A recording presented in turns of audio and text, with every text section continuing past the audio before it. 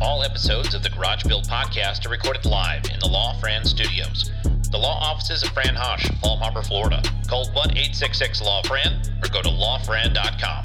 The law offices of Fran Hosch, serving the Tampa Bay biker community for over 20 years.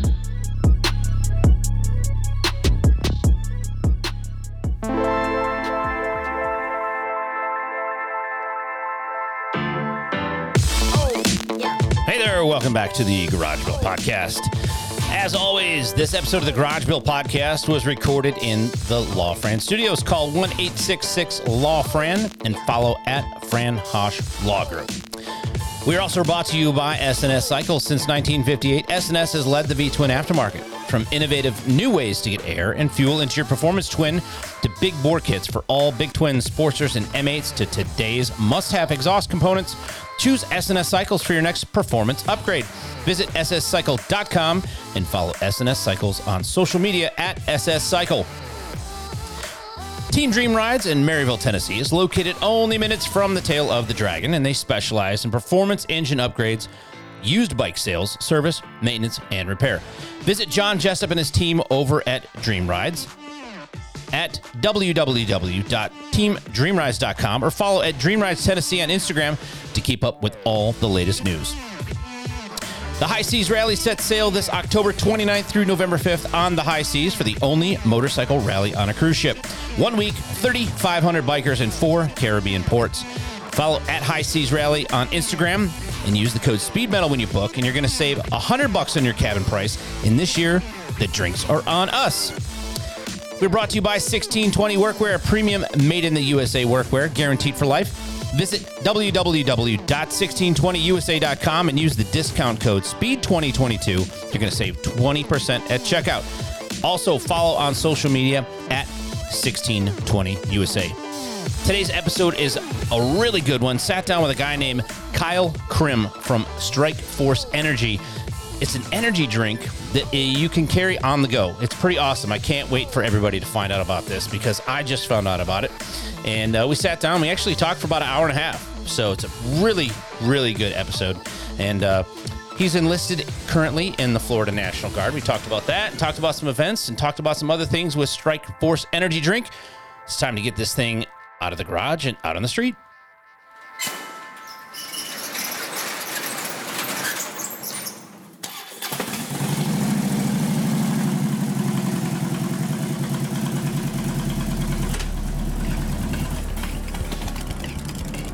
You're listening to the Garage Build Podcast with your host, Jason Coleman.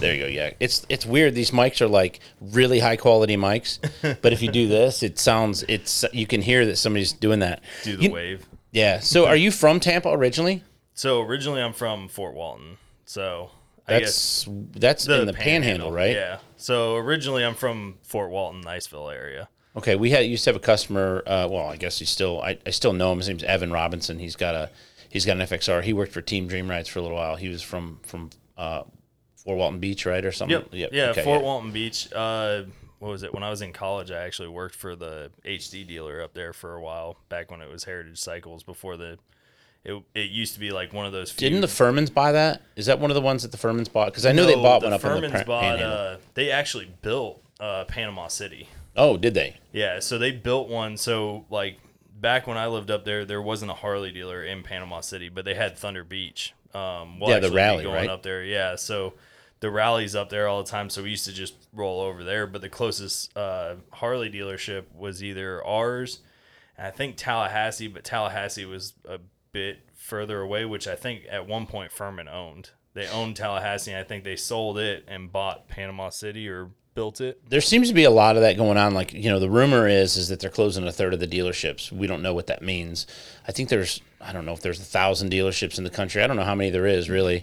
Yeah. I know they own like 5. I think right now they own Brandon, Tampa, Newport Richie for sure. I know they own Panama City Beach. That's 4. I mean, that's a pretty large corporate footprint. I think they sold Tallahassee, and then when I was talking to some of them, because we went up to Thunder Beach this past spring. We went to Daytona. That's where I met Dougie and all of the Revolution Performance people and stuff. They just happened to be staying at our hotel. Right. And then we went out to Thunder Beach, and the hotel that we picked, we were just like, oh, location looks good. It's kind of close to the Harley and Indian dealers, and it's over here by the actual fairgrounds. And so Bruce just booked the hotel, not really knowing where all the stuff was, because he had never been to Thunder Beach.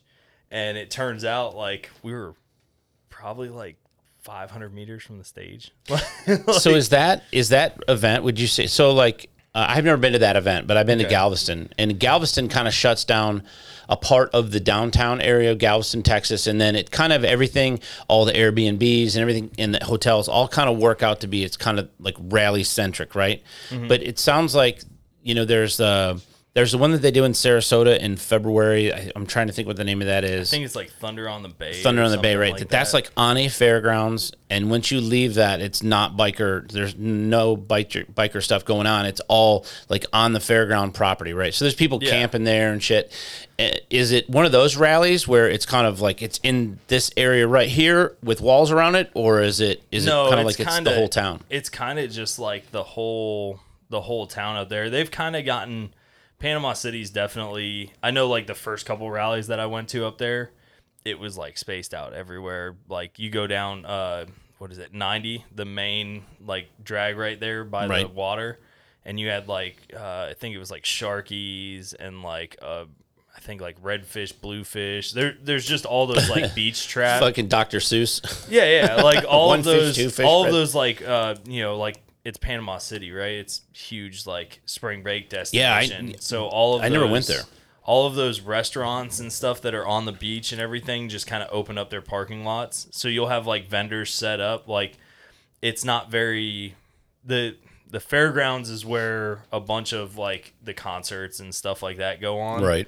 But I mean, you have like the Harley dealership there is basically a destination at this point. Like the way that they built it is very. It's not as big as like Destination Daytona where it's like multi-level, like huge. I just heard that Destination Daytona sold.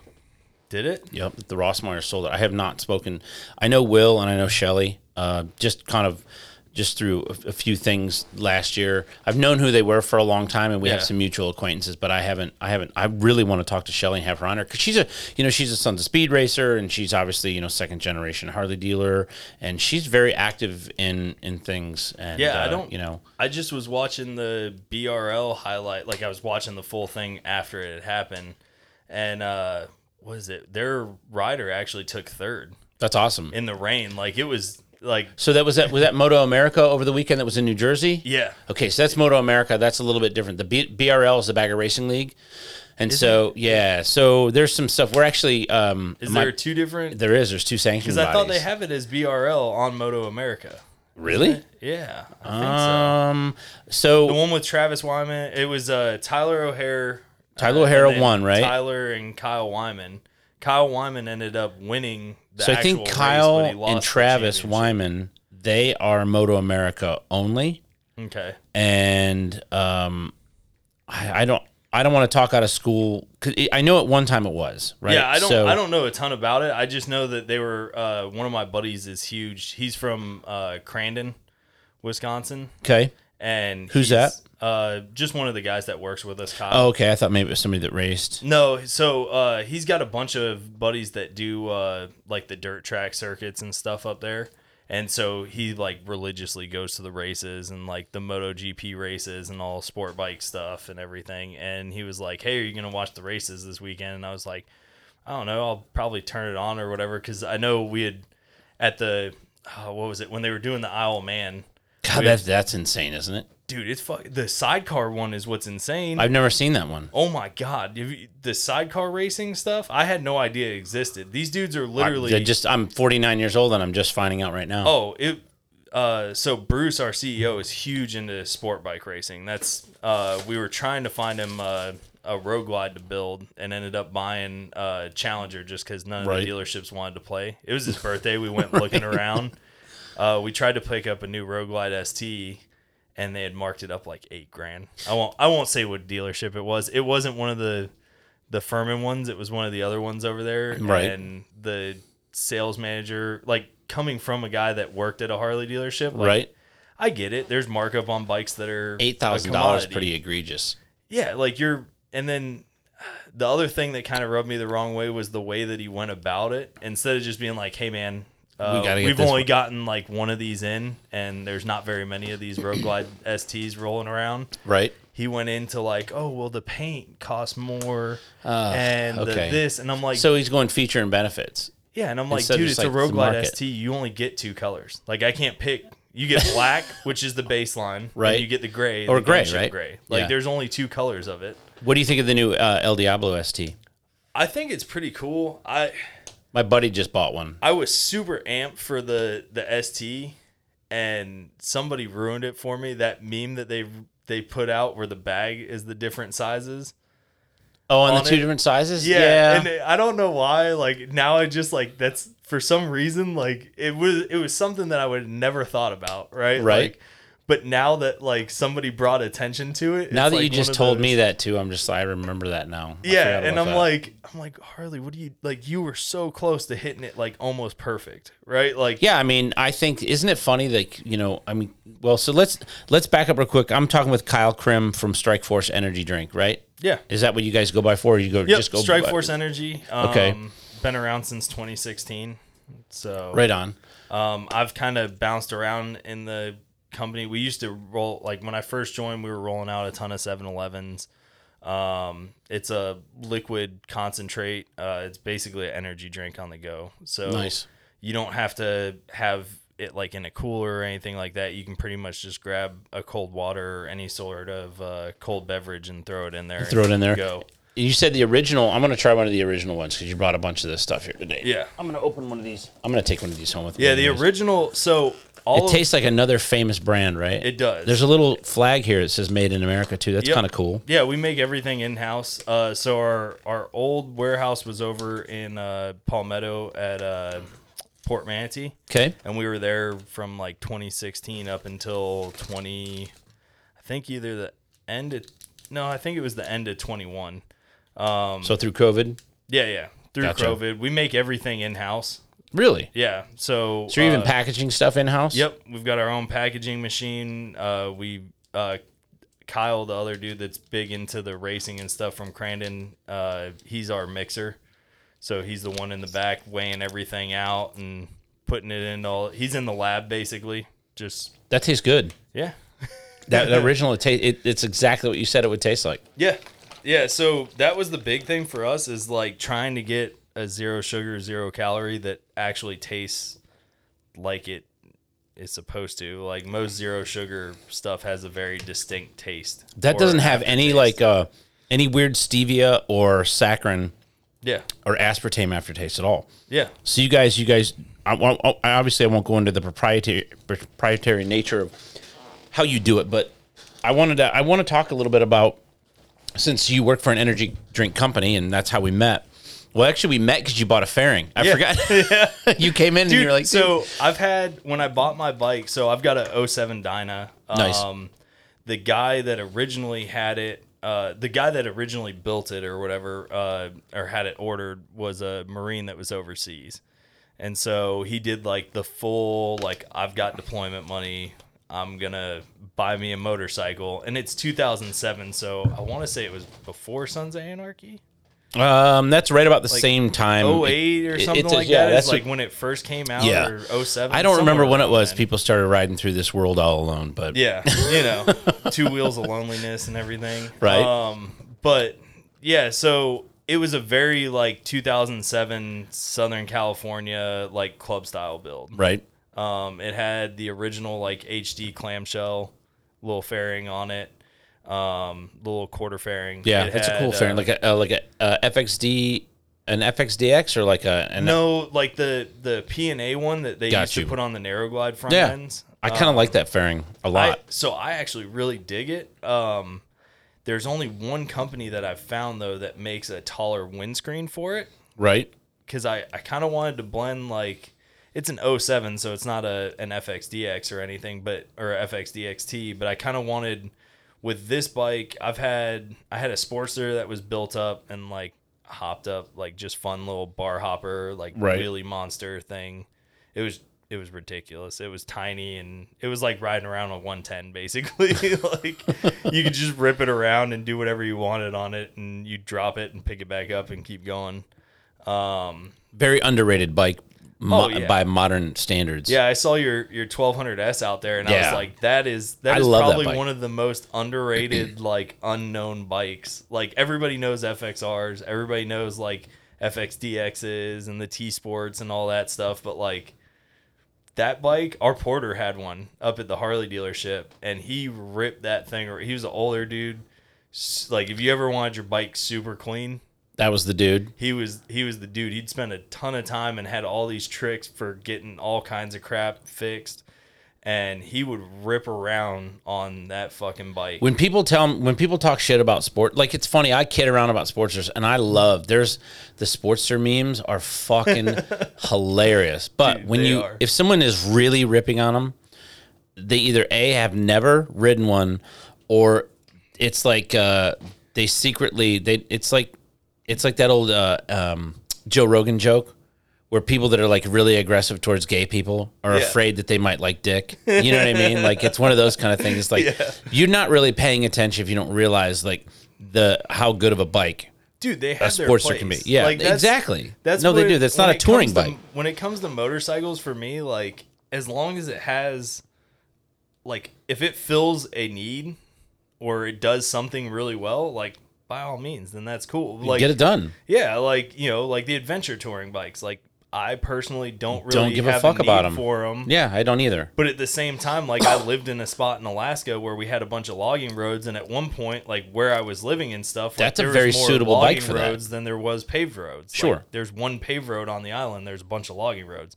That bike, like a Pan America or one of the BMW or the KTM ones, Yep. would have been fucking awesome for up there because you could have ripped around, like went out camping, hunted. Like you can do a lot of stuff with it in that area, but like down here, it's all flat and open and like 70 miles an hour for the most part. So And you can go 70 miles an hour. I mean, like people think so. I hear that people say this a lot of time, especially like Jace Hudson. It rips on Florida quite a bit. It's funny, you know what I mean? But there is good riding here.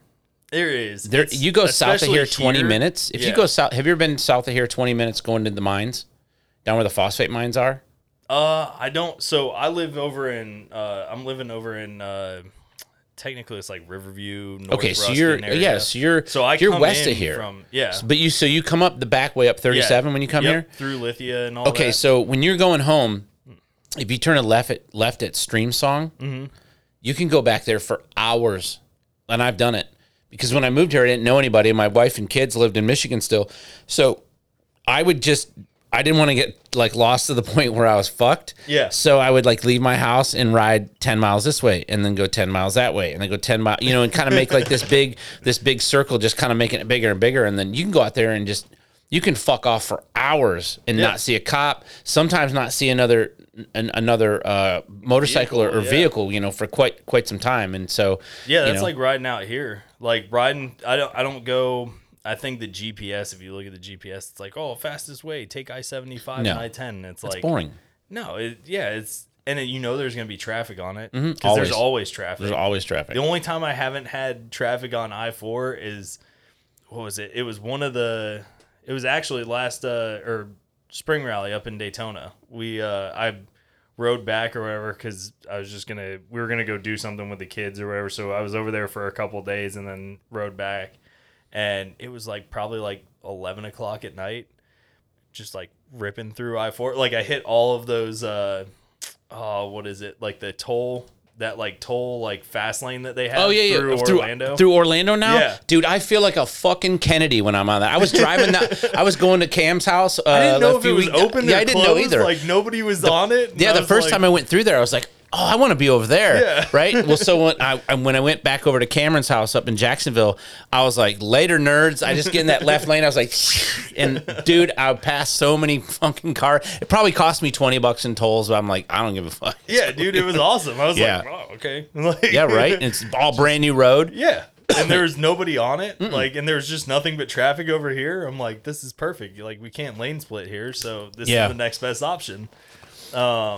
But yeah, and then funny enough, riding home from there, I met. I've seen him around a couple of times. He's the reason why I know about Kyle Ray Rice. Yeah. I haven't met Kyle yet. He lives down there in Sarasota, so I've got to run over and drop off some stuff to him too. That kid is so fucking talented. Dude, It makes me sick. Looks fucking insane. No, so Kyle, I don't even remember how I met Kyle, but I met Kyle, I think through Instagram, and I was looking at his bike, and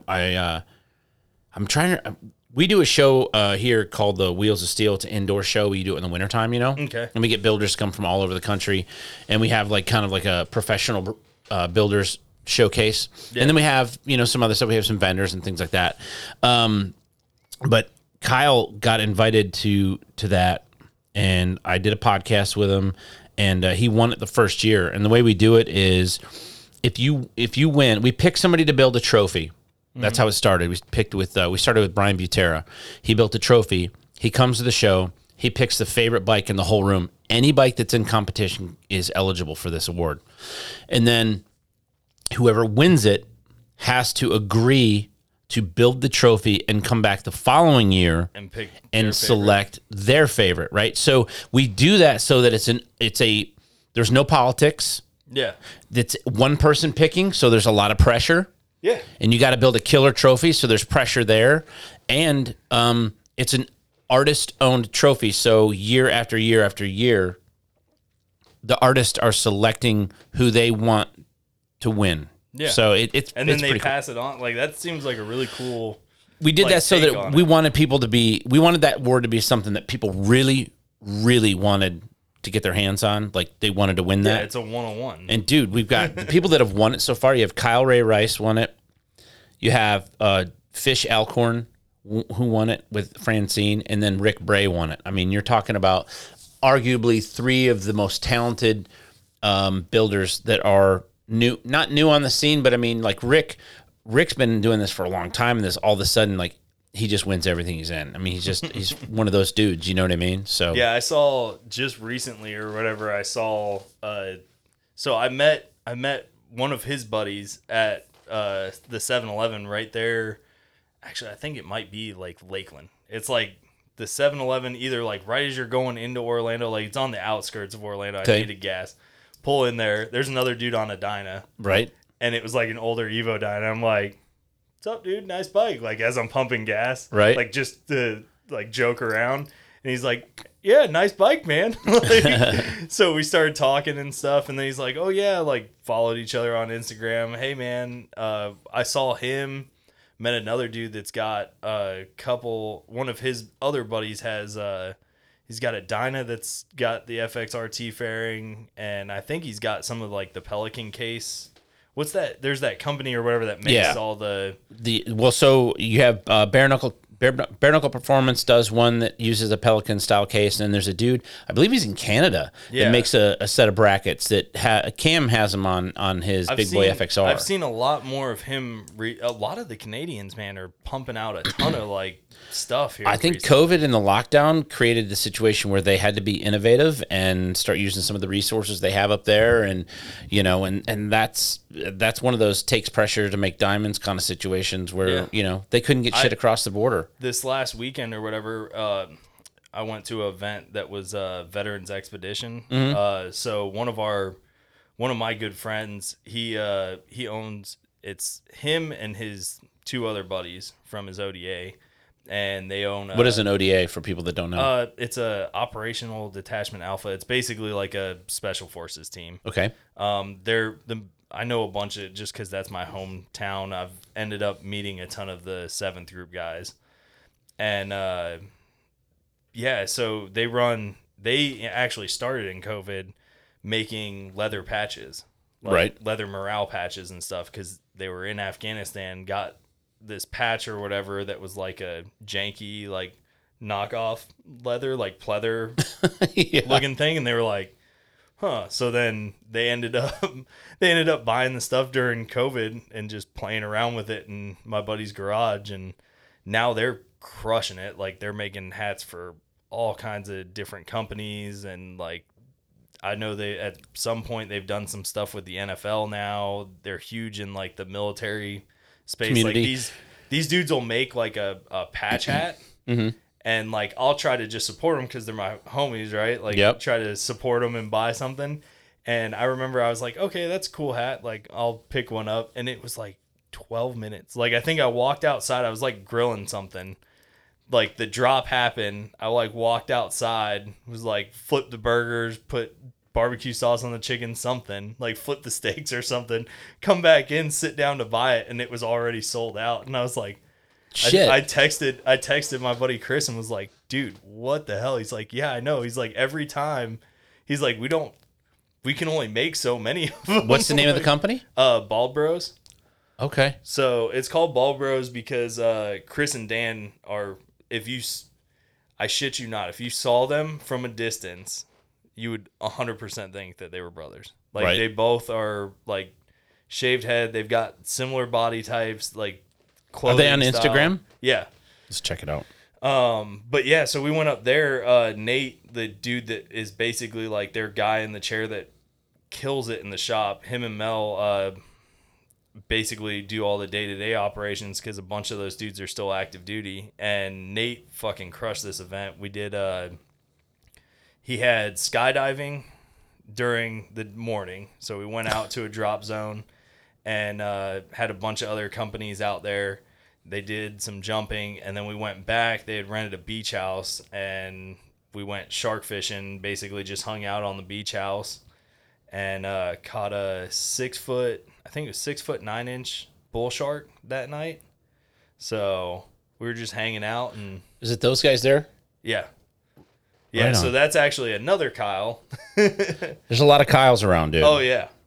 It's funny too, because like you go a long time without meeting other ones, and then you meet like 4 of them. Yeah, I find like there's a lot of people my age that are named Jason. There's a lot of people your age named Kyle. How old are you? I'm 32. Okay, just turned 32 in August. So can you talk a little bit about your military service? And the reason why I wanted to go into that is because you've mentioned a couple different events and a couple different veteran related causes, and it always I'm really surprised at the job that your generation does. And I don't put myself in there because I'm not military, but my dad was military, and there didn't seem to be anything. Like it was just your service ended, right? Yeah. Your conscription ends, and then you just go get a fucking job. Yeah. Bury that shit. Don't talk about it. Keep a stiff upper lip.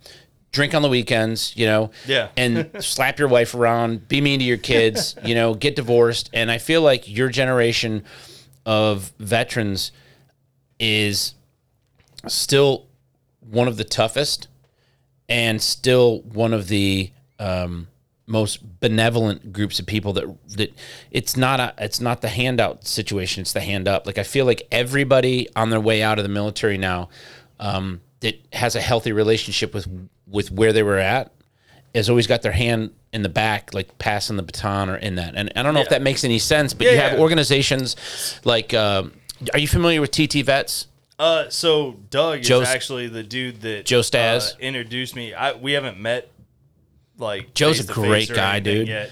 We've talked a little bit on Instagram, and like they do amazing things. Yeah, it looks awesome. Like they grab a vet and they're like, "Come here, we're gonna take you out. We're gonna take you to a rally," and they give them the opportunity to experience like all the pieces and parts to it. It's really cool. So I just kind of wanted to talk a little bit about your military service because I'm finding that people in my generation are maybe on the front. Didn't do it as well as what you guys are doing it because I'm 49, so I'm almost 20 years older than you, right? Yeah. So like I go back to the original Desert Storm. Yeah, most of 91 most of shit. that stuff just kind of like because both of my grandfathers. So I had one that was enlisted. He retired. He started off. Both of them started off in the Army, and then my mother's dad ended up going and becoming a pilot.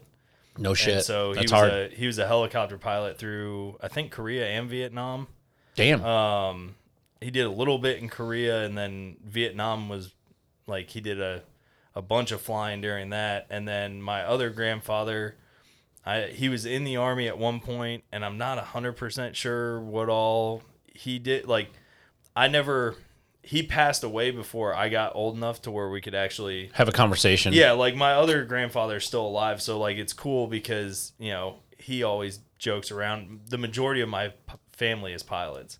Okay. So when I joined, you don't have the physique of a pilot. No, when I joined up, I was like, "Hey, man, I'm gonna go jump out of airplanes." And is that what you did? Yeah. So I kind of have a weird thing. So I'm nowhere near as cool as a lot of my friends are because they've got shit tons of experience and like have all these super cool stories. I started off, so I went to college for a little bit, did that whole thing, worked at the Harley dealer, had my first kid, ended up in Alaska with that whole situation and started doing firefighter EMT.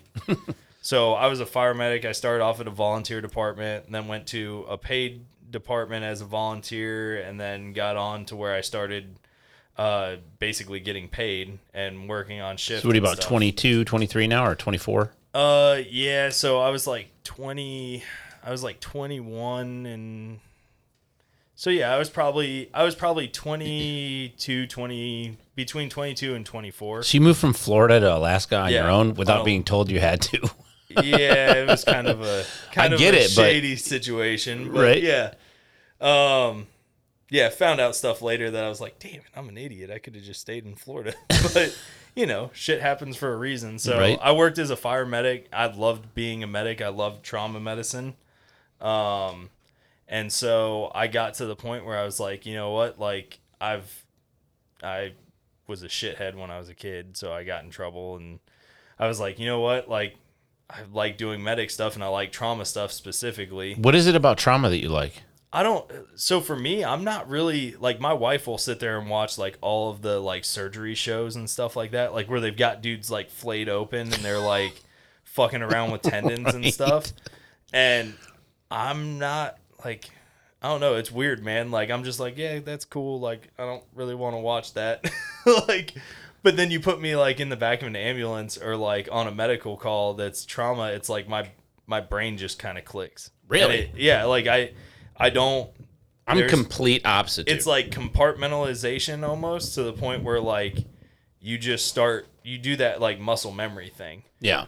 And it was like awesome because like with trauma medicine or whatever, like you go there when people are at their shittiest basically, and you package them all up, stabilize them, and get them to a hospital. And then, the people that you end up, it's like, holy shit, like how did that dude survive that thing? Like, that's insane. Like, right. And I was a part of it, so I can see that. That's cool. That's very cool. It's a good way to look at it. Yeah, like when I'm doing stuff for work or whatever, like you kind of just learn to like what your actual feeling is on something. Like, oh, I don't like blood or anything like that. Like, you're not thinking about any of that. You're just like in the moment, like your adrenaline spikes and you're just like going through steps, and you're just like, you're trying to balance that adrenaline versus like the calm, right? Because like you've got to be super just calm and like flow and work with your partners and stuff. And so like I really enjoyed that.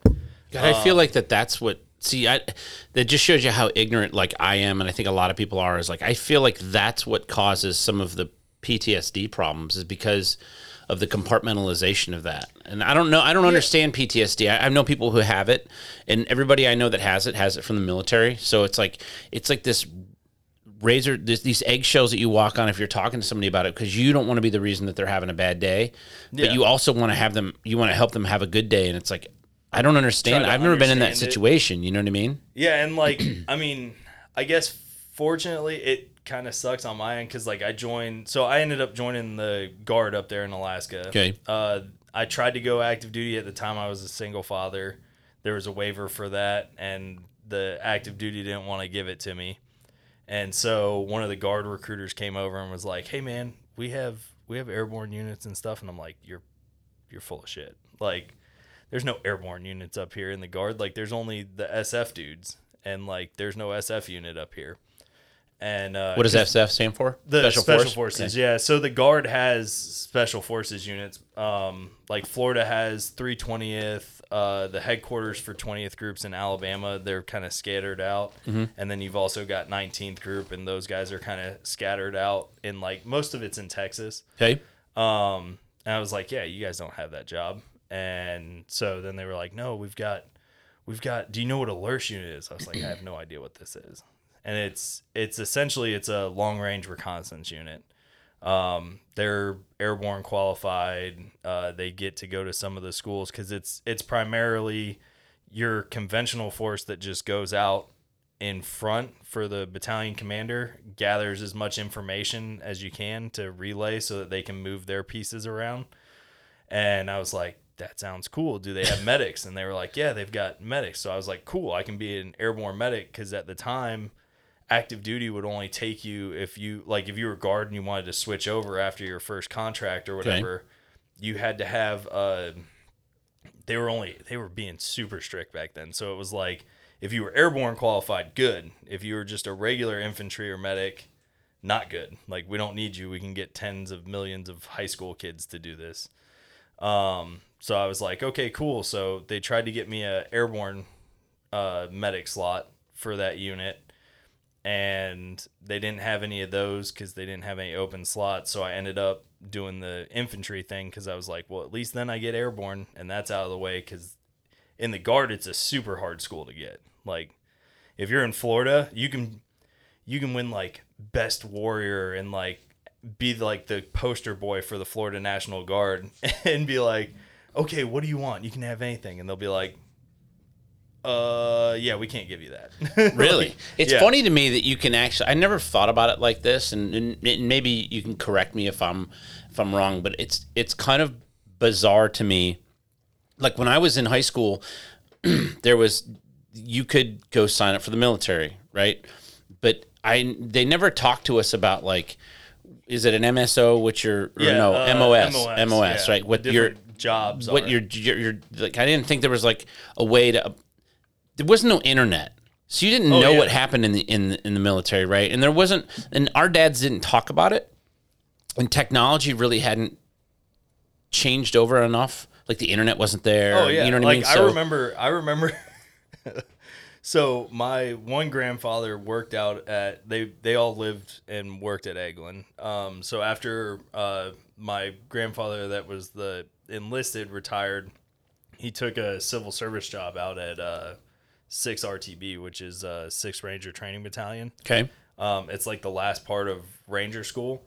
So I used to go out there to work with him all the time. And I remember being in like the school library, and there was like, I got to find those books just to have copies of them now. But it was like these like elementary grade books, right? And it was like on all the different like MOSs. Well, it was like on all the special operations, right? So like there was a book about SEALs, and there was a book about like, I think like Air Force PJs, and then Force Recon, and and Green Force Beret. Recon. Then there was a Green Beret, and there was a Ranger one, and I was like, for some reason, like at that point, I was like, I don't know, the SEALs, whatever.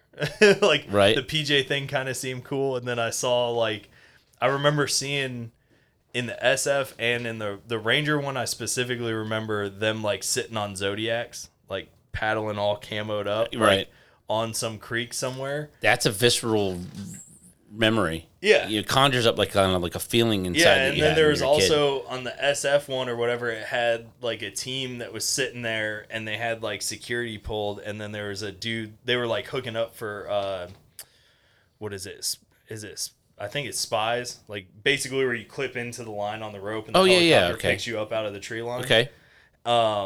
And I was like, dude, that is fucking awesome. Like, as like, you know, a kid in like 3rd grade or something. Yeah, you like think that. it's awesome until you, but it's just, to me, it's weird that we know as much as we do about the military now, just through the course of the internet and movies and things. Well, movies was the only way we knew about anything, and it was all fucking Rambo shit, you know? Or that Charlie Sheen. Yeah, Platoon came out. I remember Platoon coming out, and it really, like, I can't watch movies. Like, I've never seen Full Metal Jacket. I can't watch shit like that. It's too intense for me, you know? Yeah. Like, and so but it's weird that you can go into a job. There's a way for you to apply for a job where your job is to go kill people. And I don't mean it in a disparaging way. It's a very bizarre, when you step back and look at, what do you want to do for a living?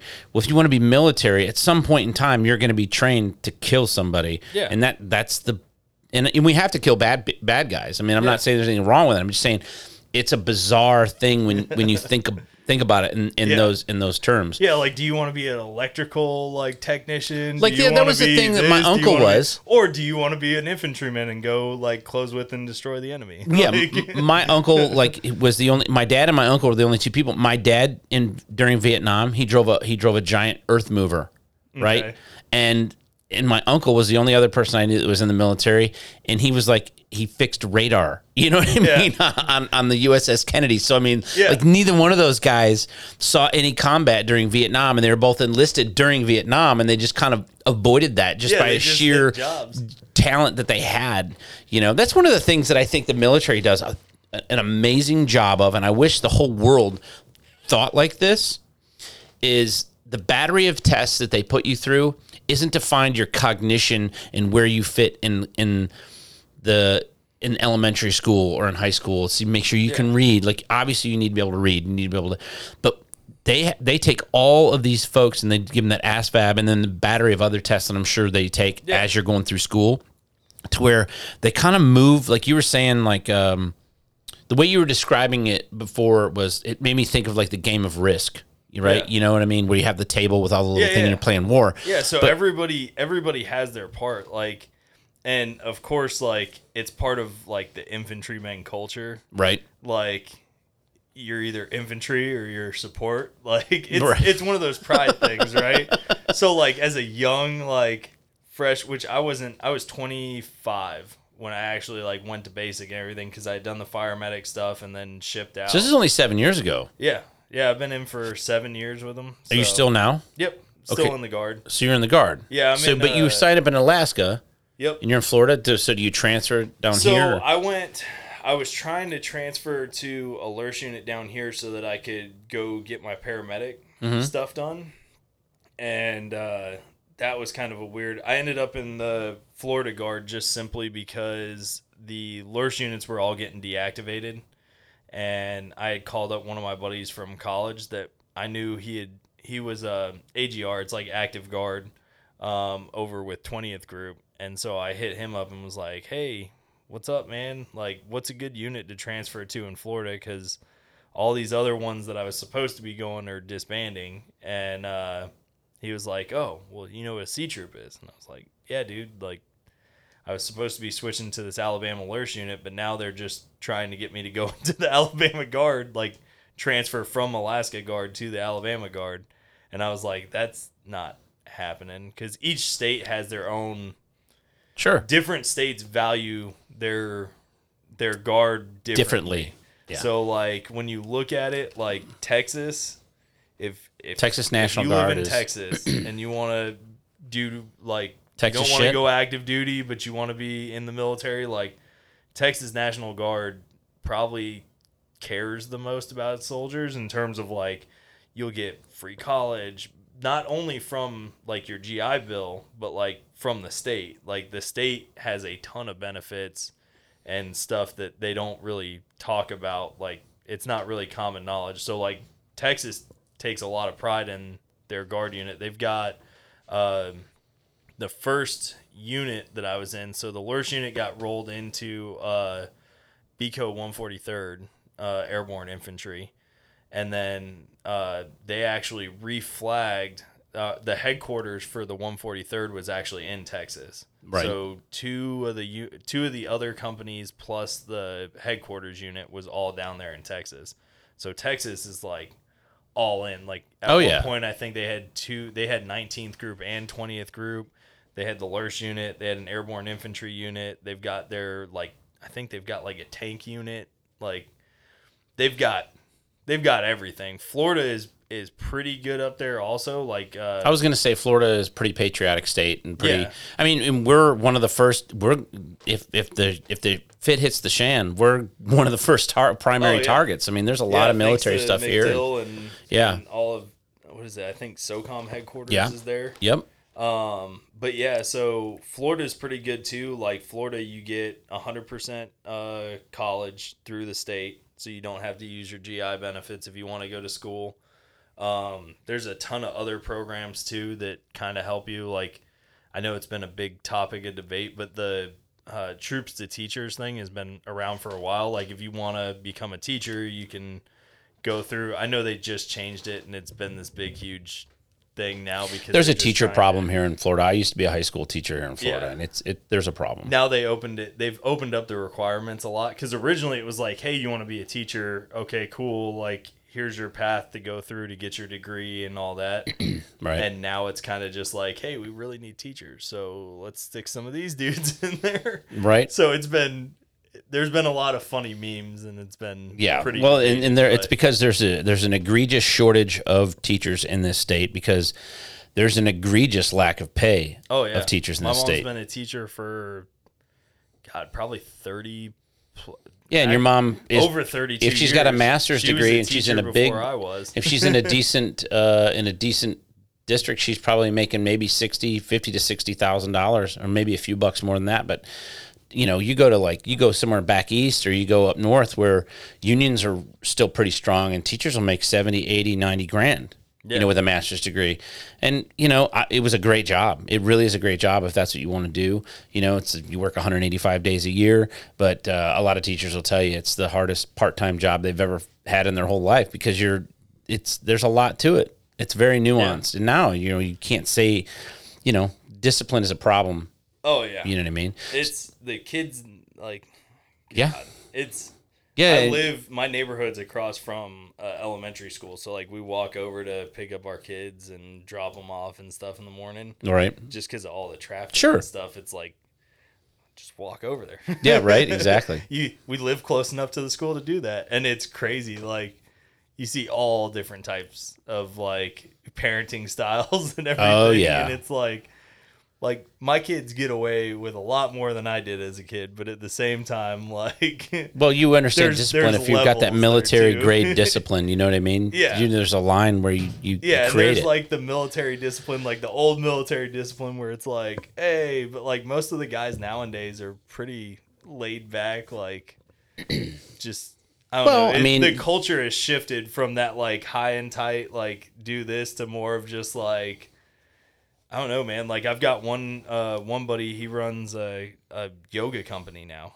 Yeah. Like, it's called American Yogi, and that's how he found his way to cope. So it's very more like chill, like not really hippie. It's that nice like blended in between the two, right? Like, Yeah. Well, it's how about learning how do you know who Jordan Peterson is? I don't. So he's this. He is a professor of like human studies, I believe. He was with Harvard or Yale, one of those. He's a Canadian. I repost his stuff a lot, but he talks about how a dangerous man is a good man, and a dangerous man is somebody that knows how to be dangerous when it's needed, right? But keeps it under control, and that's an important thing. So so you're still active duty. How did you get hooked up with Strike Force Energy? So I bounce back and forth between like doing active guard stuff and then I'll do civilian stuff. And so before all of that really kicked off, I basically just found out that they were local. Right. And I started using their product and had good interactions with Derek, who's he's basically our guy in the chair. Right. He does. Like right now, if you went into our office, Derek's there. Gotcha.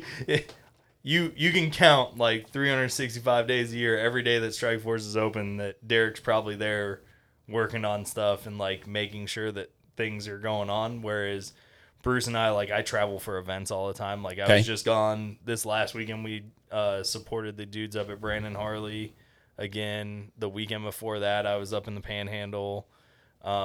Like, Bruce is up in Michigan right now, so we bounce around a lot, whereas like Derek's our consistent. Yeah, he's the home base guy. Yeah, he's the consistent guy that's there all the time.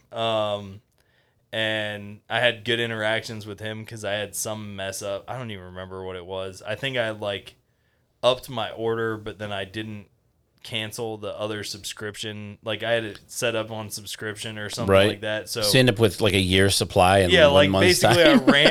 I ran out early. Oh, so you I ran out. ordered, Got you. I ordered some more stuff, and then I had this other one that was scheduled on this day, and I didn't think to cancel that one or like pause that one for the next month, and had a good interaction with him. And so I ended up meeting Bruce, and I think it was either the fall of 2016 or the spring of 2017 is when Bruce and I first started talking. And he was like, had a good back and forth, and we met, and he was like, okay, well, as soon as the, what was it? We were working on rolling out in 7-Eleven at that time Okay. for the state. And he was like, okay, so as soon as that comes to fruition, we got all the pieces in place, then I'll bring you on. And so took some time. We had talked back and forth for a couple months. And then I think I started at the very end of, it was 2017. It was right after Hurricane Irma had come through here. Okay. We had been activated, so we were doing hurricane relief stuff. Come to find out, because I hadn't actually been down here to visit him and see the shop and everything. Come to find out, Bruce's house was literally across the street from where we had been staying for like a month while we were doing all the hurricane operation stuff. I'm like, now that I know him, I'm like, dude, I could have just walked across the street, taken a shower, and like had a rum drink and walked back across the street and like been good to go, because our showers got backed up and stuff. So it was like, Oh, you guys were doing kind of that in that mobile we were housing deal? We were doing all the hurricane relief stuff at the convention center right across the street. So it was funny after the fact, because it's like, dude, we raided your 7-Eleven. Like the 7-Eleven that was there by his house had nothing. Like, That's where you did all your grocery shopping on a daily basis, that's all your you food had, shopping. that and the Walmart up there, and those were like the only two things that were open. But yeah, so I started then, and then just kind of hit the ground running, and basically drove all over the state. I was still living in Lakeland, Georgia at the time, and so I would drive down. I'd load up stuff in the back of my truck, and I'd drive around to all these different 7-Elevens and either do demos or restock them. Like we were doing all of our distribution, and so it was definitely fun at times, and it was also like ridiculous because you're driving to like Miami, and I think at one point I had like 100. I don't even remember how many 7-Elevens are the state, but I think I had like 190 something 7-Elevens that I rotated out through, and then I would constantly, like, if a new one came up or if I passed by one, you'd stop in, talk to them, do the whole thing. Or this owner would know this person, or this owner would own like 4 stores and be like, hey, I want them in all 4. Right. So it was just constantly on the road driving all the time. It's cool when you see a new brand that you haven't heard about before, and then you find out that that it's a smaller, individually or family owned company, and they're producing stuff themselves. And they're doing it right. And, it's cool. And then you finally, how did I not, that's what I told you. I'm like, what? How do I not know that there is something like this around? Because we've been trying to get like Red Bull. I've been trying to get Red Bull here in the shop for the longest time. Because we have people that come in here and, they're like, do you have a drink machine? No, we don't, Yeah. And that's a simple thing. But these are pretty cool. These are like and it's cool. They're not a powder either. I know that's weird to say that you don't want some to be a powder, but like, have you ever bought those Mios? They're like in a little squeeze tube. They don't really taste that good. It's just an alternative to water. But this stuff is in the same kind of package as what like a powdered drink would be. Yep. But it's cool because you can just kind of throw it into a bottle of water and shake it up, and it does taste good too. It doesn't have any weird aftertaste, which most of your diet shit does. If they say no calories or no sugar, it's going to taste terrible. So this stuff actually tastes really good. Yeah. We definitely, the taste was a big thing when Bruce was formulating and everything. The other flavors taste like identical to whatever the flavor is on the box. Right. The original is probably my favorite, but you can mix those in pretty much everything. We have people that make like cocktail mixed drinks. If orange. you put the grape one in a beer, it tastes like grape soda. Really? Like in a Bud Light or something like that. I'm gonna have to try that. Yeah. So you have grape, you have orange, Lemon. you have lemon. I don't want this to sound like a commercial because it's not, but I'm just bugging you to bring some of this stuff over, and this stuff is good. So it's caffeine, B vitamins, taurine, and potassium. So let me ask you a couple questions then, like technical stuff. So what is it in an energy drink that actually produces what the energy, quote unquote, that you feel from it? So there's a couple of different ones, right? Like, and depending on which drink it is, they all kind of like, some of them will use like natural caffeine is kind of a big thing now, where they're using like green bean, like coffee extract or something like that. Right. For us, the big thing was to give enough caffeine so that you get like that energy right. along with the B vitamins, but formulate it to where it's more, as opposed to like a Red Bull or a Monster or something like that, where you drink it and you like get that spike, right, and then you crash afterwards. We kind of formulated ours, like the mixture of caffeine and B vitamins and stuff, to where it's similar to like a Red Bull and like a 5-hour energy.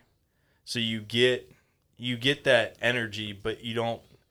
Now, if you shotgun a packet or whatever, then it hits pretty quick. But if you just mix it in there, it's a nice like peak of, hey, I've got energy, and it doesn't just have a sharp drop off. It's got a nice taper. Yeah, it's like a nice dynograph, right? Right. Like, nice and broad all the way through. There's not like a bunch of like drop off. I'm up, I'm down. Wheel spin. Yeah. So that's kind of the best way to put it. Like, it was just supposed to be something that you can use. There's not a lot of sodium in it because caffeine and that kind of stuff already dehydrates you, and a lot of the other ones have like a ridiculous amount of sodium, and most of that comes from like the carbonation, like the stuff that preserves it and keeps it carbonated. But yeah, so that was kind of, we've been working on some new flavors, so we'll have some new flavors coming out. We're hoping probably look for something around Black Friday. Right on. And then we also have some other stuff that we're looking at probably the first of next year that we'll start kind of releasing out. So are you kind of the guy that's kind of taking it around to the events and stuff? Like, what other events do you guys do? Are you just hyper focused on the motorcycle stuff because that's the space that you occupy, or is it more like that's something that you find that there's? And the reason why I'm asking is because are you focused on the military angle at all, or is it just really a really good retail product and you happen to be taking it to places that you hang out? So we started off super in the military. We still do. Like, that's why we do a bunch of stuff with the charity, like the Hero Games charity. Right. We do fundraisers for them. We just did the Veterans Expedition, which raised money for 2 different military charities. Like, if anybody's ever deployed, like, you send me an APO, I'll send them a care package. Nice. Like, that's a no-brainer. But we started off like very in that military space. And so we started, like, we've been doing the military space for so long, but there's all these other different markets or whatever where it's like, okay, we focused on that. Like, we're going to still continue to do that, but how do we grow outside of that? And still keep to where you're not diluting why you do what you do on that space, right? Yeah. Like, I see companies do that, right? Transparent, right? Like, so that way, like, you know, we did the military thing and then the backpacking, like hiking, outdoor stuff. Like, I love going up into the mountains. Like, I'm from Florida, so like I'm a beach person, right? Right, but sure. Like, I enjoy just going up into the mountains with like a pack and like hiking up a mountain and just kind of taking it all in because it's something different that's nice. And so, like, we have a bunch of people that started doing that, and then like the hunting space and stuff, like that's something else that like I enjoy doing. I have a bunch of friends that, you know, are big in hunting, especially like up there in Alaska. It was all spot and stock. So what does that mean? Basically, like, you know, most of the hunting down here is like tree stands. Okay. Right. So like you have your spot area. and stalk. Yeah. Okay, spot and stock. So like you basically go hike up a mountain until and you then find your food and you start chasing kinda it. Just walk around, you glass, and then you're like, okay, cool, there's deer that I want, and then you have to kind of like try to get. Aren't you close afraid of enough. bears? Not really. So up Fucking there, what? So up there we had You know, black bears don't kill you; they eat you alive. So Like that, I heard that, and that freaks me the fuck out. So- like legit. So where I lived in Alaska, we didn't have there might have been like one or two on the backside of the island of brown bears, but like brown bears they're not in that area, that island that I was on, right? They're not common. But the black bears up there, like for the most part, they're basically like raccoons. That's down what. here. That's yeah. So They're just like trash pandas. Like they're still huge. Like trash panda. I love that. they're still huge. Yeah, Like, but that's how but black they- bears are in Michigan too. We just say they're giant raccoons. yeah. But down here, they're gangster.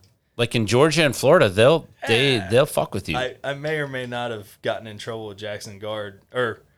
So I was driving home one night when I lived up there in the Panhandle. Yeah. This is when I was in college, and I was driving home one night down 85, which is one of the roads that goes straight down to where I live, and had a huge boar, like huge black bear boar, run out from the median, like this way. Right? Because I was the only truck, like the only vehicle going southbound, and then there was like 3 vehicles going northbound. So what I'm guessing is the They spooked northbound it. traffic spooked him, and he just took off running. And instead of running behind me, where there was no cars, because there was no cars ahead of me, he basically just smacked into the like side corner of my front bumper, like driver's side corner of my bumper, and yeah, I remember I was literally in an area where I had no service, and the radiator just started spiking. I'm like, I'm not gonna overheat my motor, so I pulled over and was like, shit, I don't have service. What do I do?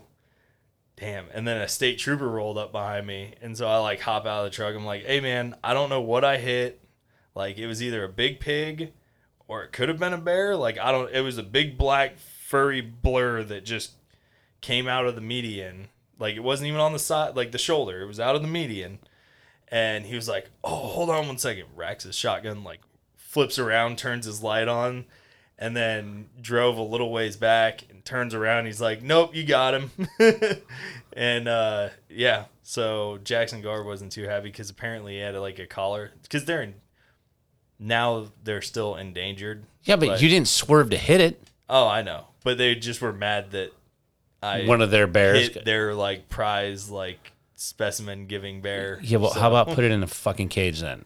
Yeah, well, it's funny because I've got friends that are FWC officers, Yeah. like Florida Fish and Wildlife, Yeah. that are dudes from my unit, and I remember because they were labeled as endangered, and then that it was a couple of years ago they opened up bear season, and like all of the tags were gone in like a day. Sure. Like, they issued all these tags, thought it was going to take like a month or so for people to fill, and it was like 2 days or something like that. They were all filled. And Wildlife everybody was management's freaking weird. out. Yeah. Oh, well, you mean tree huggers?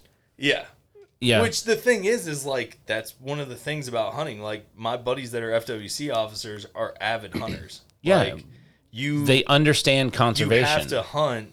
Like I'm not saying overhunt. No, but you have to hunt. Hunting is good. Like it allows Yeah. the ecosystem to. No, it's absolutely. do its That's why thing. you have like chronic wasting disease in places like Wisconsin, and they're so afraid it's going to come over into Michigan because you have to manage these herds. Yeah. You know, DNR in Michigan used to be a really, really solid organization, and then just like anything, it gets politicized and Yeah. it gets watered down. That's one of the things that I think people forget about when they're over politicizing things is that the military does so much more than they think that the military just goes over and starts shit with people. And there's instances where maybe that has happened, Yeah. you know? I mean, there's bad eggs But- and everything, right? Sure, but Like- there's a level of empathy. Would you say there's a level of empathy that is inherent in most infantry people and most military people? Yeah, I mean, like, don't get me wrong. There's definitely like the joking around. Like that's the thing is we all have a very dark sense of humor. Well, I was just going to say, but It's that's just a very, sense of humor. That's like if a normal person walked by like some of my buddies or And some of the anything like that, conversations and that we're you have. just joking, like, and 90% of it is not serious. Like I would say a higher percentage than most that. of us don't even take each other serious. Like, we'll call each other names and, like, joke around. And, like, it's just you have thick skin. Like, you learn to have thick skin and you don't take stuff, like, you know what actually matters and what doesn't, right? So, well, you have to, there's intent, right? Yeah. And so you can't see, that's what the problem with a text message or an online argument is you can't look somebody in the eye and have the intent. Like I posted something a year ago and this guy from North Carolina, I'm gonna kind of paint a picture here, you know, like the dude had like one of those old paperboy caps, like in this picture in his like his what do you call that? Your profile pic was him and his wife with their son in the background, and it's like, you know, the old paperboy hat and the not corduroy but like burlap looking trousers with suspenders, like it was some ridiculous fucking cartoon picture from like what somebody would look like in the 20s if they lived in North Carolina. One step shy, newer that, right? And he's like, he sends me a DM. He took time out of his day to DM me and tell me to fuck my politics. And I was like, okay, which one? Because I have a lot of opinions. And I'm like, listen, man, like you wouldn't say that. That's not how you wouldn't walk up to somebody. I don't think you'd walk up to somebody and go, fuck your politics. Like I wouldn't even do that to somebody that had like a lip ring and place, you know, painted fingernails and purple hair. Like I wouldn't be like, fuck your politics. I'm like, tell me about your politics, right? Yeah. Like people do this, don't talk about politics, don't talk about religion. It's like, no, I think we need to learn how to talk about that stuff open and freely in a group and listen to understand, not just to respond and win an argument. Conversation is what people don't know how to have conversations nowadays. No, they just get, and I think it's getting better though. Don't you feel like it's kind of getting a little bit better right now? Don't you think that some of the people that have like spewed some of this toxic bullshit for the last 2 years realize that the country's being run by an invalid. Somebody who is no comment, as I'm still in the military, but right. yes. But you know what I mean. You can't. But I'm just saying, like I can, and it's like, you know, he's not. I don't think he's of sound decision making for himself, and so we see these things where he's stammering and talking over words and reading teleprompters wrong, and you know, I think the layers of the onion are getting peeled back, and thank God we have like a military that has a commander in chief. Right, the president is the commander-in-chief of the military, but we have some pretty strong-willed and people that are multi-generational military people that understand how that's supposed to work in order to keep all of us free. It's ups and downs. I mean, with the military, like nothing, you can be in a unit and it's fantastic, right? And you move one piece out of there, and then it's all like it looks like a bad Dino-graph again. Yeah. It's all ups and downs, man. Like I've had units that like I'm like, Jesus, man, like this was awesome. And you like look back on it and you're like, oh man, like we had so much fun. Right. We were super close. We did all this. Have you been deployed? So I've only done like local stuff and like small trips. I haven't gotten any of the fun stuff. So the unit that I'm with now, we're supposed to start picking up it's a newly founded unit, so we're supposed to start with everything drawing down in the war. The Florida Guard necessarily didn't have a whole bunch of deployments going on, and like there's still some to Africa, stuff like that. So I think we've got a team going to Africa and some other places. We just had some guys get back from Europe, so it's the new advisor job or whatever. I mean, it has its ups and downs also in terms of what you can and can't do, but is it always looking for gainful employment and work trips? It's pretty good. So yeah. Well, cool. So I'm looking online here or on Instagram. What do you have, like your own Instagram profile? Yeah. So mine is Kilo Charlie 23, I think. I don't remember. Is it spelled out? Yes. 23. I don't remember. There it is. Kilo Charlie 23. Yep. Is that you right there? Yep. Oh, you got a private account. Yeah, it's fine. And then the one for Strike Force Energy obviously is just kind of spelt out, right? Yep. So we have Strike Force Energy, and then the kind of the way that we got into the motorcycle things is Bruce has always been huge into sport bikes. Okay. Like he's got one Gixxer that he somehow managed to get all the parts from one of the Isle of Man bikes and rebuild it. So like he's had, when it comes to like race bikes and stuff like that, like he goes all in on like carbon fiber, like all that stuff, right? Like all the weight reduction, like go fast, rip Sure. around tracks things. Does he do track days and stuff, or is this just kind of like... He used to do a lot of it up there when he lived up in like Michigan, Wisconsin area. He Gotcha. used to go do a bunch. And so we've always, like he pre-ordered and bought the first, what was it, 2022 Busa. His was the first one delivered to the state. Nice. Just because he had a bunch of them and was like, I want this bike. And so he bought it. But we were looking at building him a Harley because like Brian, his buddy, rides Harleys. I ride Harleys, all that stuff. So getting more of a cruiser bike. His wife rode a Sportster for a little bit and then ended up picking up a Indian Scout Rogue. Okay. So she likes that. And so we went around. It was his birthday. Went around. We looked at it was an older CVO that had a twin cam 117 in it. That it was it wasn't full big wheel bagger, but it was more the lower. Right. But I had found it and I was like, hey man, if we can get something worked out on this, like that's a good baseline for a performance build, right? Like your motor, your trans, like a bunch of that stuff's done. You just have suspension and body work at that point to like switch some stuff around. We looked at that one. I think there was like two other. There was one that was a Street Glide, but it was down there at Black Widow. Black Widow down in Port Charlotte. Was it Black Widow or That's when Rockstar? Rockstar Harley Davidson is down there off of I-75 in like Fort Myers, I think. It's either Cape Coral or Fort Myers. Okay. It's on the left-hand side, like if you're running down 75. One of those got closed. I don't know if it was that one or not. I don't remember. So this one I think is still there because we just swung by. Like we were down that way looking at some stuff and swung in there just to bullshit. But there's somebody, I don't know who listed this bike, like the price on it. Somebody didn't do their homework. It was $25,000. It was a Milwaukee 8. I don't remember what year. It might have been like a 19. It was no older than like an 18. It was like an 18 to a 20. Right. Lower miles. It had an Öhlins inverted front end set up. So it's $5,000. Öhlins rear. So that's $1,500. BST wheels. Fuck. Yeah. 25 G's? Yeah. That's Yeah. that's $10,000 in suspension and wheels right there. Yeah, it probably had a chain on it too. Yeah. It was like me personally. I should have bought it. I rode my first Road Glide in like 2012 when the CVO, the black and white one, came out. I think you have one in here.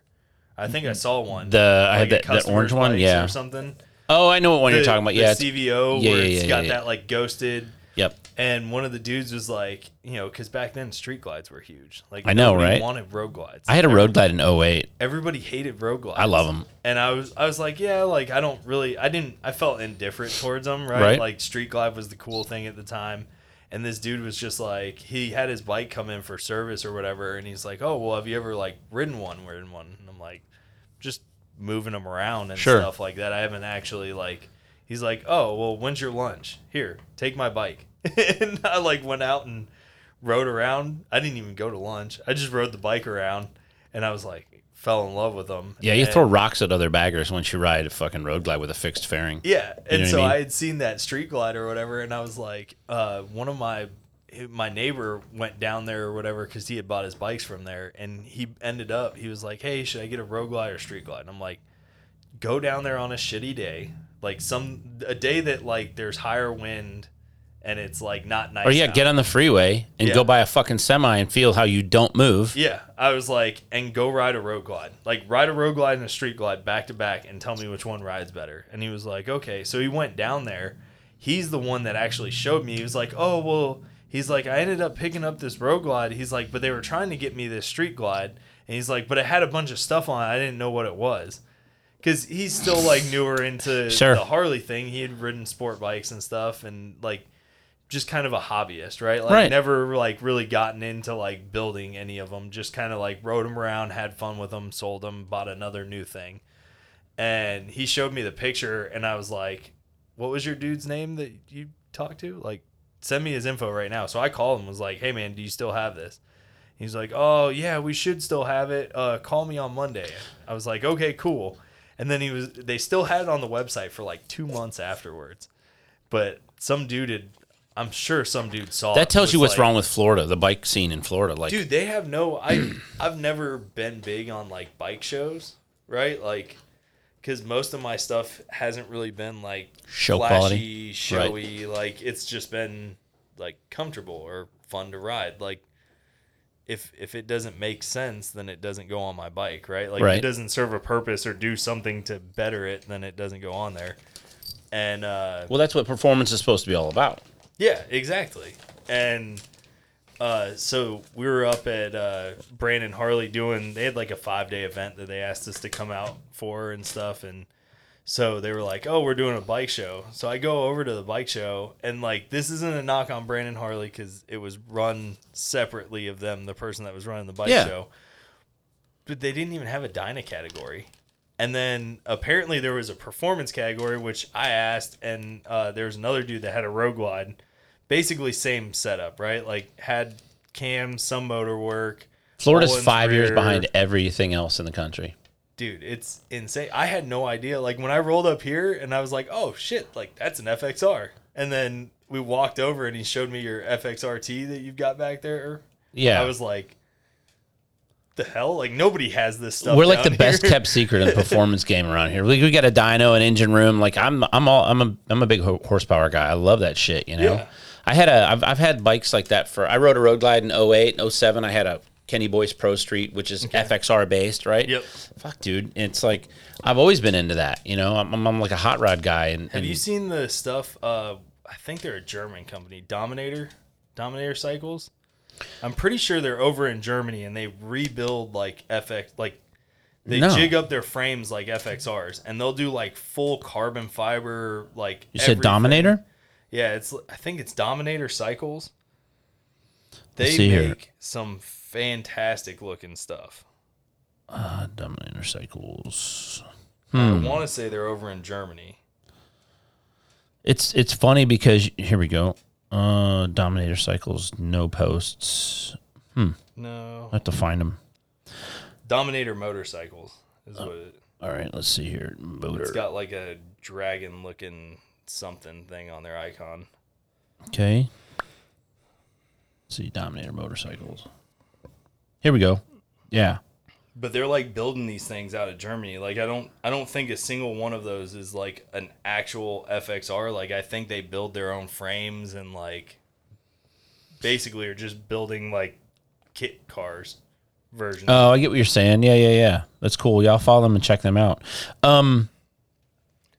But yeah, from a performance standpoint, so we couldn't get a Harley at the time.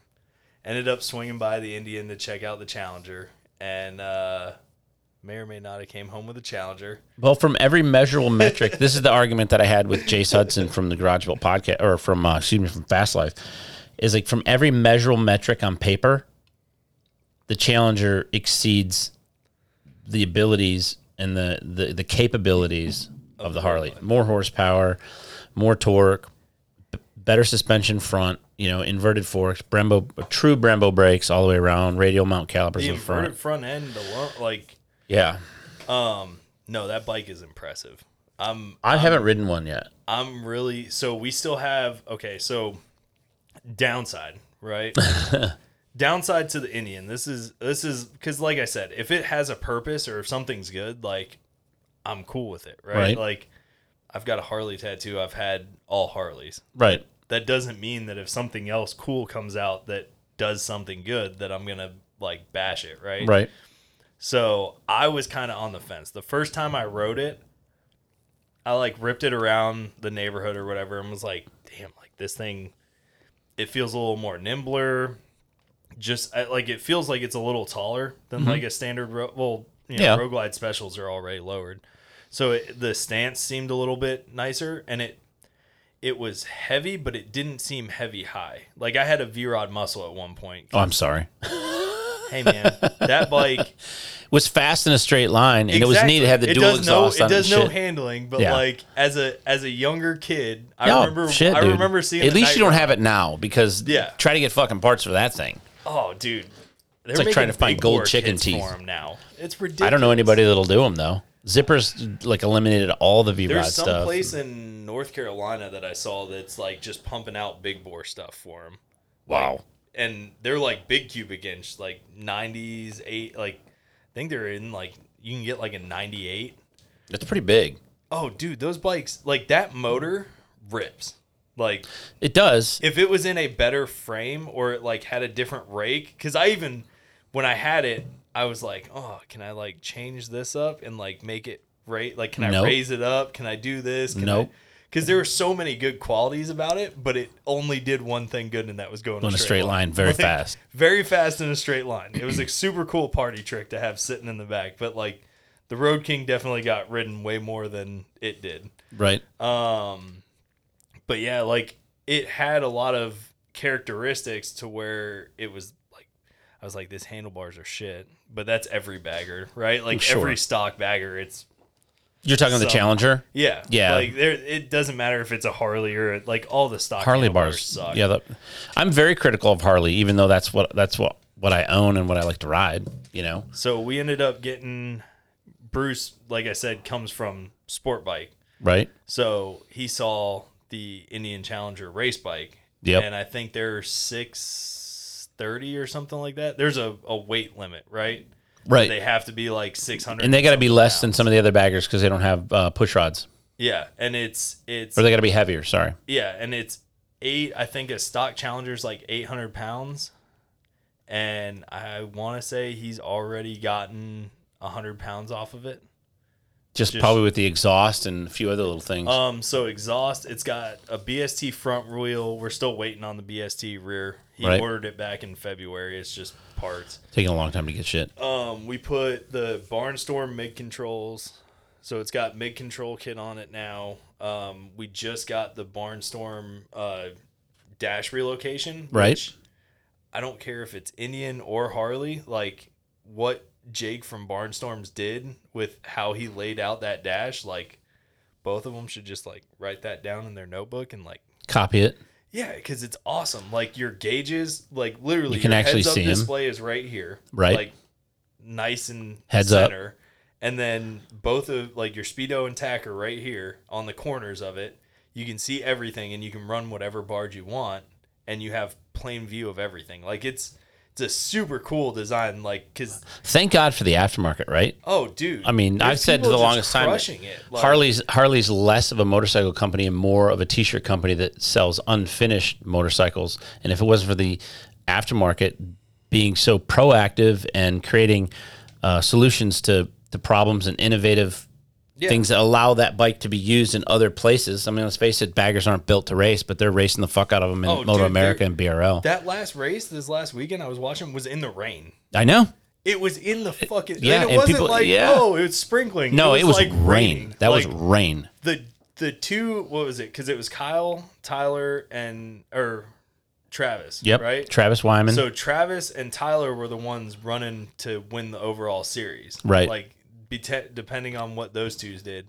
And Travis slid out in the corner. Yeah, I saw that on the black bike. And you know, I interviewed Tyler last year when we were with Torque. And he's a super cool guy, but he's a competitor, dude. He's very, very competitive. He's like, that's his thing. One of our guys, so one of my buddies that was in a sniper section, I guess one of his guys does stuff with the Champ U school. Mm-hmm. And so we sponsor him, sure, throw him a bunch of stuff. So he's out there racing his bike. He's got a sport bike that he rips around, but like, I guess they go out. I think they're coming down to Miami for one of them, but they bring in like the Wyman brothers and stuff like that. They have all these like awesome instructors that'll just show you how to, like, you go out there, they give you everything. Do the track day stuff, the bikes, and they'll have you like practicing in a parking lot, just like knee scraping and like doing. It's a super cool little program that they got going on there. But yeah, so Bruce being sport bike guy, like gets this Indian Challenger. The one thing that I will say, the bike was cheaper than buying a Road Glide. However, because Harley has been around for so long, that aftermarket to actually make it a complete bike, Yeah. like you were saying, it's Very cost prohibitive. oh, it is. It definitely, I think Indian's biggest like challenge isn't going to necessarily be Harley. It's going to be getting people in the aftermarket to actually support them and realize that they're going to stay around longer than Victory or any of the other Indians that were running S&S motors and all that Right, stuff. which aren't real Indians. Those are Gilroys Yeah. and stuff. Yeah, other companies. So, like, I think once they can get the aftermarket to start making stuff for them, they might have a run there, but that's their biggest hurdle right now because, like, Barnstorm's the only one making the MIG controls and the stuff. Even S&S, who has, like, race bikes. Yep. I was just going to Bruce say. called them up and was like, hey, what do you guys have for this bike? Nothing. And they were like, nothing. Nothing yet. It's coming. We met the Revolution Performance guys, and they were saying, like, even right now, the most that they can tune them is only to, like, 70%. So they're only getting, like, 70% of what that motor is actually capable of because nobody's been able to, like, Unlock the potential. the full thing, which I guess Indian, of course, has because you see them out there on their race bikes. Like, the factory Indians, even with the RSD like Indian right there next to it, like that bike starts pulling on that top end and it's just gone. Yeah. I think Daytona last year, he just pulled right past both of the Harleys on the straightaway Oh, yeah. at the very last second. Like they've been going the whole time. He started off in the pack and he just, It's like there's extra throttle there. oh yeah. Like they definitely have a hidden secret in there in terms of that extra like 10%. So what are you guys doing with the Challenger? What's the goal? Just kind of So the goal is, Bruce's goal was to try to get it as close to the race bike weight as possible. So the first iteration of it was we basically stripped down a ton of like excess crap, right? Like covers that don't do anything and all that. It's got BST front and rear, the MIG controls, which lightened it up considerably. The exhaust was heavy. The exhaust on the Scout Rogue was even heavier than the Challengers, which was hilarious because that bike is tiny comparatively. Right. And then we've got a set of Kraus risers going in with some Flymoto bars. So we'll play around with that, see like where he wants his hand position done. right. Whenever the BST rear wheel finally shows up, then we'll slap that thing on. And then it got a carbon fiber front and rear fender and dash. And at some point, some other parts will probably, they're just fucking expensive, man. Yeah. I got to sell some more energy drinks to pay for that shit. They're expensive. But yeah, it's just going to be a fun rip around bike. I'm sure at some point, if he gets the opportunity, he'll probably take it to a track to go run it around. Like I said, there's really not, it's kind of like the V-Rod was early on where like there's a set of exhaust cams and that's it because nobody really took, like nobody was developing parts for There's them. not a lot of ways to, but the idea would be that there's such quality engineering on the front that there might not be this big swing. You know, it just kind of shows you how choked off some of the other motorcycles can be. It is cool though seeing like I didn't know how to feel about the Milwaukees coming in because like Evos sound amazing, right? Like out of all the Harley motors, the Evos probably have the best like chug to them. Like, but the new Milwaukees, it's impressive. They make a lot of power. Well, they're also so smooth. Like people rag on like the Indians and stuff for being metric bikes, but like you hop on my Dyna and then you hop on like a new Lowrider S and it is. You're like, where's all of the like? They can't even call it a Milwaukee vibrator anymore. Yeah, like I can see out of my mirrors without them shaking. Right. Like my whole front end just bounces around.